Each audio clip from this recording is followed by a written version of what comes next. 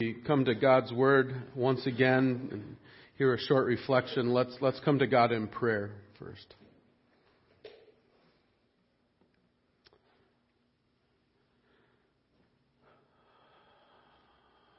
Father, we come tonight to remember what you did on this night so long ago, what you did on the cross on Good Friday. Father, we thank you for the work that you've done, the work that you did, and the work you continue to do in our lives and in the life of these congregations. Father, we pray as we come to your word once again that you continue to speak to us as you have throughout the other readings, and that you focus our hearts and minds on what you have to say. May we hear you clearly tonight.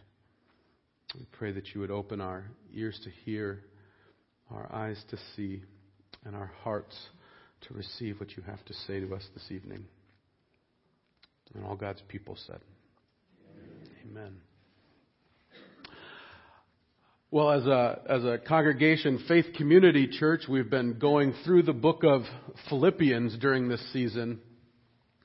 And as I was deciding what passages to preach where, I came to this passage for Maundy Thursday, and I thought, well, that's kind of an interesting passage to have for Maundy Thursday, and it actually, I think, fits relatively well. And so I decided to put a little reflection time in here to connect how this passage from Philippians connects with what we're doing tonight. So from Philippians chapter 4, verses 2 through 9. The Apostle Paul writes, I plead with Euodia and I plead with Syntyche to agree with each other in the Lord. Yes, and I ask you, loyal yokefellow, help these women who have contended at my side in the cause of the gospel, along with Clement and the rest of my fellow workers whose names are in the book of life. Rejoice in the Lord always. I will say it again, rejoice. Let your gentleness be evident to all. The Lord is near. Do not be anxious about anything, but in everything, by prayer and petition, with thanksgiving, present your requests to God. And the peace of God, which transcends all understanding, will guard your hearts and your minds in Christ Jesus. Finally, brothers, whatever is true, whatever is noble, whatever is right, whatever is pure, whatever is lovely, whatever is admirable, if anything is excellent or praiseworthy, think about such things. Whatever you have learned or received or heard from me or seen in me, put it into practice, and the God of peace will be with you. Amen. There's a famous quote by a man named Leo Tolstoy. He was an author and lots of things. He said, happy families are all alike, but every unhappy family is unhappy in its own way. And I was thinking of that this past week as I had a young man that I've discipled over the years, kind of on and off, and he's been connected to the church and not connected to the church, and having a lot of conversations with him, and he was writing to me frustrated with the church in general, saying, I've been trying to find a church that I can be involved in and that I can fit in with, and I just can't find a church, and every church I go to has something frustrating going on in it. And he wanted my advice. And I found myself quoting Tolstoy just in a different way, saying, every church is messy, and every church is messy in its own way. So find a church and commit to it. But it's true that we will never, ever, ever, ever find a perfect church, because there are no perfect people, and churches are filled with people. And we're even filled with people who say we are sinners in need of a Savior, that we're all messed up. So every church is messy, and every church is messy in its own way. And I don't know if it provides comfort. It provides comfort to me. To some it maybe provides despair. But the church has always been this way. I mean, the reason every single book of the New Testament was written to a messy church. That's why Paul was writing it. And even we've been going through the book of Philippians, which is the book of joy, and yet here we have a conflict in the church. A conflict between Euodia and Syntyche. And they're not just, I don't know what you want to say, not just regular women in the church. They're really influential women in the church. Paul says they are fellow workers with me in the gospel. He talks about them like being fellow soldiers with him and other apostles in the gospel. They're really influential people in the church, and they're fighting with one another. And it's even more interesting as I studied this, there's some speculation. So know that this is speculation, it's not fact, but it's a really good possibility. We do know when Paul went to Philippi to preach the gospel, the first place he went was to a women's prayer gathering down by a river. He knew the women were praying by the river, so he went down, he preached the gospel, and it said Lydia, who was one of the women there, heard the gospel, believed, was converted, and most likely the church met in her house.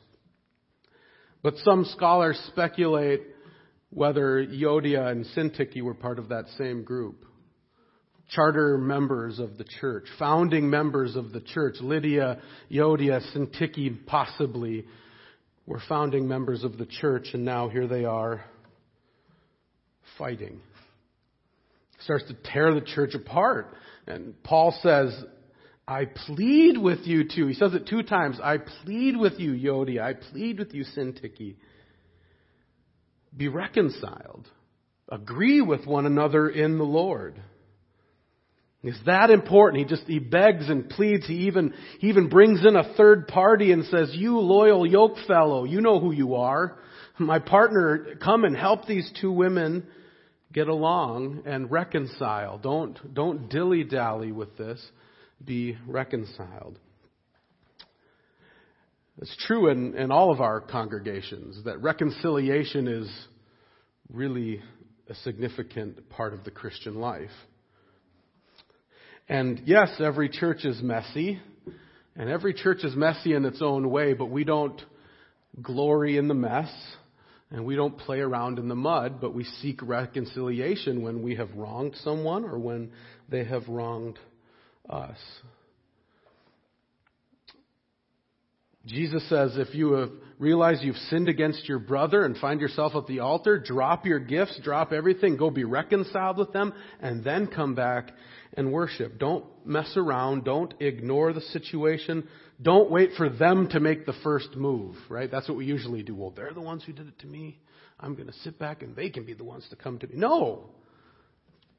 Go be reconciled with your brother or sister. And one of the things as I've worked through this passage over the years, I really appreciate the way Paul moves into these principles of working through conflict in the church, or principles as we're dealing with messy situations in the church. He says, rejoice in the Lord always. That's not disconnected from the conflict. That's in the midst of the conflict. He says, rejoice in the Lord always. And I say it again, rejoice. He says, be gentle and reasonable. He says, don't be anxious about anything, but in everything, by prayer and petition, present your requests to God, and the peace that surpasses all understanding will be given to you. He says, watch how you think. Whatever is lovely, whatever is praiseworthy, whatever is good, think about those things, and watch how you act, because follow the way that Jesus taught you how to act. And if we start to think about some of that, those are all really hard to do in the midst of some conflict, isn't it? It's not easy for us to rejoice in the midst of conflict. It's pretty easy for us to be crabby and frustrated and, as C.S. Lewis's character, Puddleglum. Paul says, be reasonable and gentle. In the midst of conflict, those are not easy things to do. Sometimes we become harsh and critical and judgmental. He says, don't be anxious. He says, pray.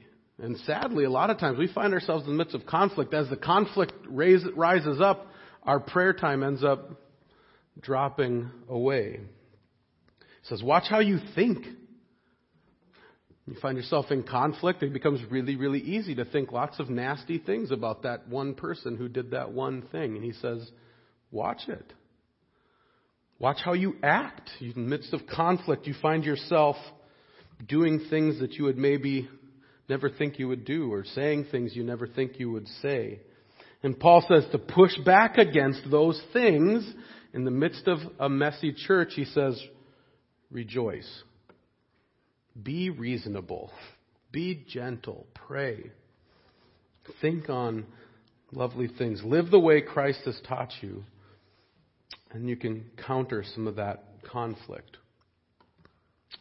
But Jesus, on the night that he was betrayed, I think teaches us another path forward in the midst of conflict. Another picture that comes up over and over through Philippians.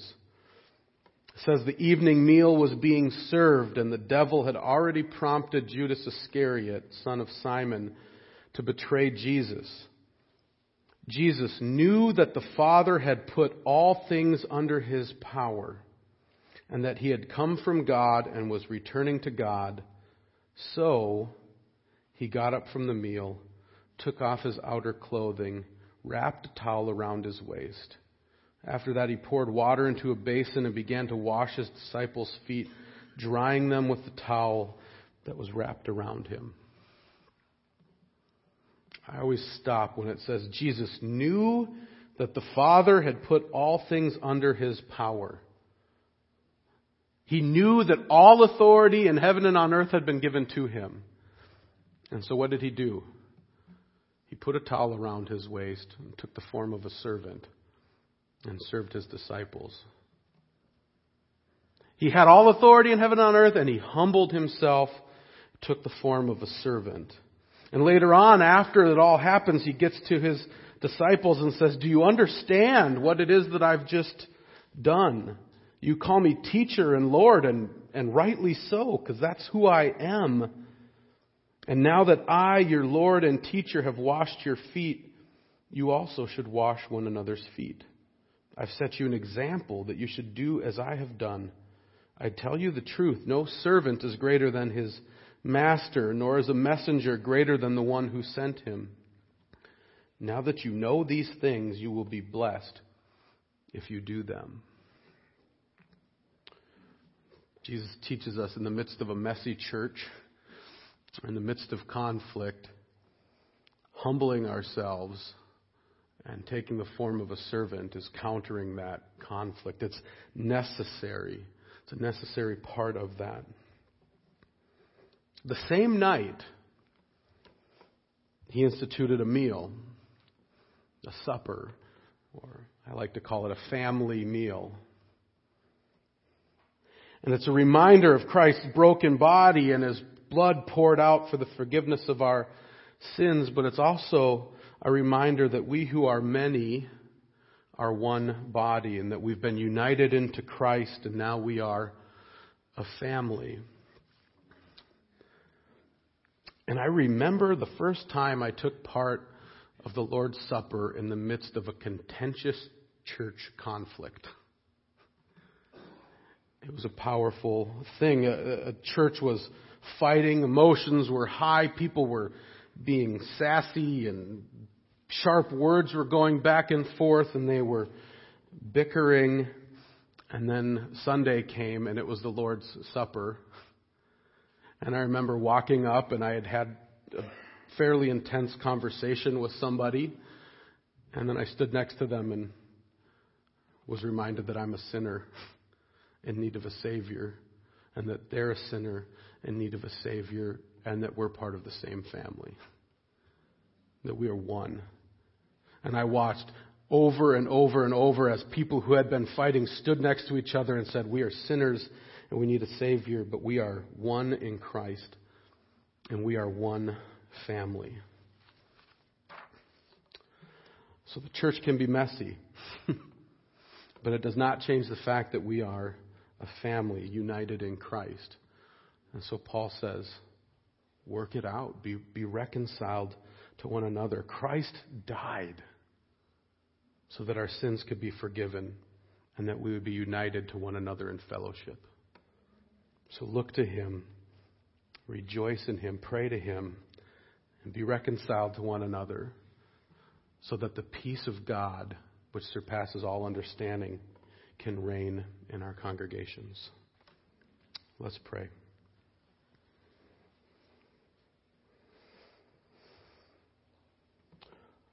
Father, what a powerful work you have done in each one of our lives and in the life of the church.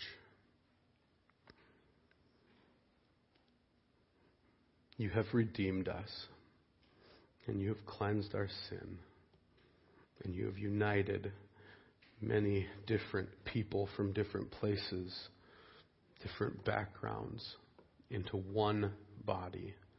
And we thank you for that work. Father, we confess that we often mess it up. We often fight and bicker over foolish things, and we ask your forgiveness. And we ask you to give us strength and courage and humility to make things right when we wrong a fellow brother or sister, and humility and courage to receive correction when it comes. And may you continue to unite us more and more to yourself and to one another, making us the family that you have created. Father, thank you for your work, and thank you for this meal that repeatedly reminds us what you've done and who we are. And all God's people said, Amen.